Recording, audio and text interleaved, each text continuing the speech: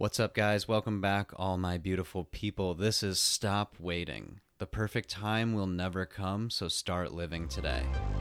If you should wake to a man-dead world,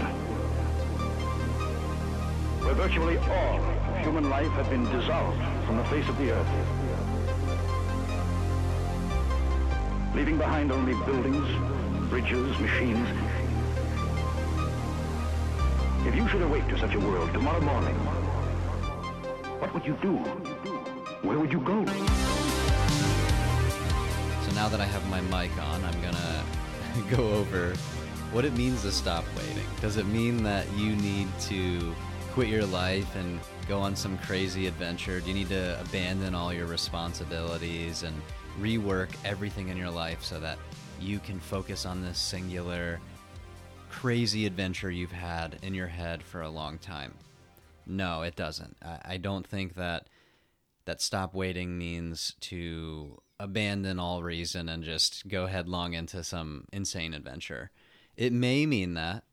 I'm here for it if you don't abandon your responsibilities, but if it means to you going on and taking some sort of dream that you've had for a long time, taking that on, if that's what you want to do, absolutely. Use the content in this podcast to get all the pieces in place that will enable you to do that. But I think for most of you, stop waiting is going to mean to start having a meaningful relationship or repairing a relationship you're in or fixing your work-life balance, fixing your relationships at work, repairing a business even. It doesn't always have to mean creating this drastic change physically in your life, right? Where you just burn the whole thing down and start over. So I have a few friends who really, when I'm creating this content, when I'm talking to you guys, I really have them in mind, right? And one of them is really struggling with finding fulfillment in work. And he has a lot of reservations about working for himself.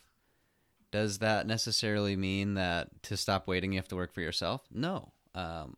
But the problems he's encountering, often they have to do with, a stupid boss or not having control over his pay or raises and whatnot. And the problems he's having are relevant to him being able to make his own choices. So in this case, my friend would be waiting in that he doesn't want to take control of his employment, right? Stop waiting can mean a whole bunch of things. I just want to reiterate that it doesn't mean destroying your whole life. So with that in mind, what can you do? What are you putting off? A lot of us feel like we're in the waiting room of life, right? What's keeping you in the waiting room? Are you afraid of what could happen if you decide to start living the way you want to? Are you afraid of getting fired? Are you afraid of success even? For a long time, I was afraid of succeeding. Like, failure is obviously a pretty clear fear, but are you afraid of what'll happen if you succeed? Will that change the way that you view and live your life? Will it change the friends you have around you? Will it maybe change the relationship you have with your spouse? I find that fear can definitely be one of the big contributing factors to keeping you in life's waiting room.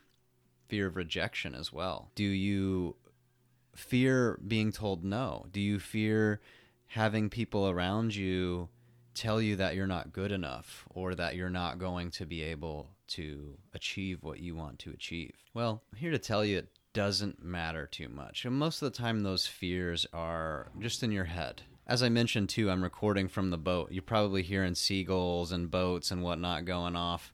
I'm going to leave all this in. It adds to the nuance of the message in this podcast. There's no need to wait for perfect. That boat sounds big, by the way. It sounds really, really powerful. Anyway, what fears are holding you back? What things are holding you back? What's keeping you from getting out of the waiting room and trying the thing? Is it planning? Is it, I don't know what to do? Is it you do know what to do and don't want to do it? So take the time right now. You can pause this, although I don't recommend pausing it yet. But, if you need to, pause it.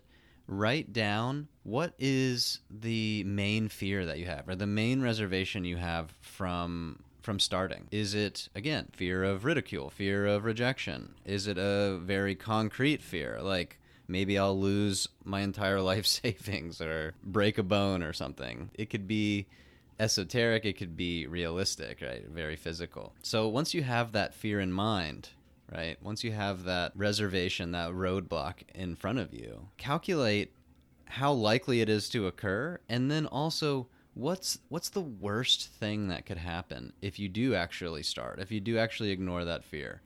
Is it catastrophic failure, or is it just maybe this very subtle thing happens that's going to not be a huge impact, but it may impact you a little bit?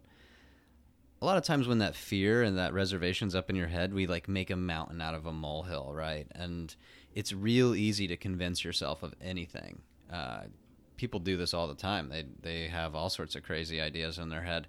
And your lack of courage, if you will, oh, that sounds a little cruel, but your lack of courage can also be a crazy idea. It may be the thought process is way more painful than the actual result of taking action. Once you got that down in front of you, and once you got the fears and the potential outcomes of acting on those desires and ignoring those fears, is it really that bad? Is it really something that's going to cause catastrophic failure in your life? So now that you've got the fear, you've got the potential outcomes, the potential downsides in front of you, now we're going to do the opposite. What is the potential consequence of you not taking action?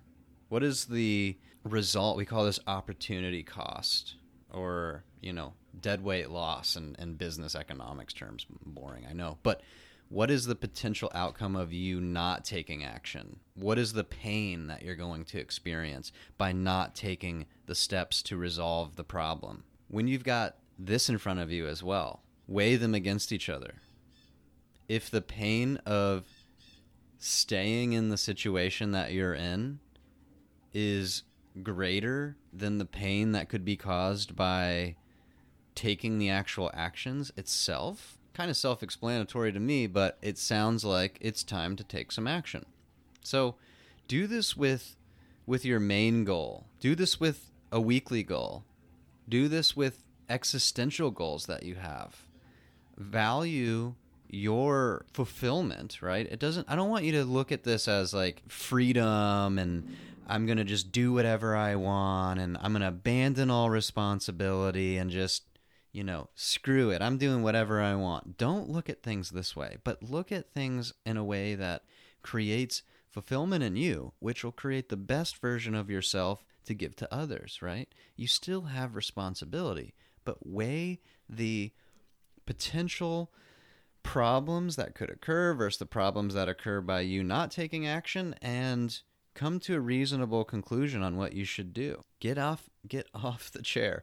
Get up off of the rocking chair, right? It's a lot of times like sitting in a rocking chair, worrying, we're just rocking back and forth. It seems like we're doing something, but in reality, you're not going anywhere. It's real easy to sit in a state and just contemplate, oh my God, this could be so horrible, or what if I did this, and blah, blah, blah. The important part is going to be to take action. So today, we're creating this pros and cons list, if you will, and really quantifying what the actual outcome of our decisions will be. I'll see you next week, my friends, and I hope that you take this knowledge and you do something with it. It's one thing to know what to do, and it's a completely other thing to actually do it. I believe in you guys. You're going to do great, and whatever that thing is you want to do, you can do it.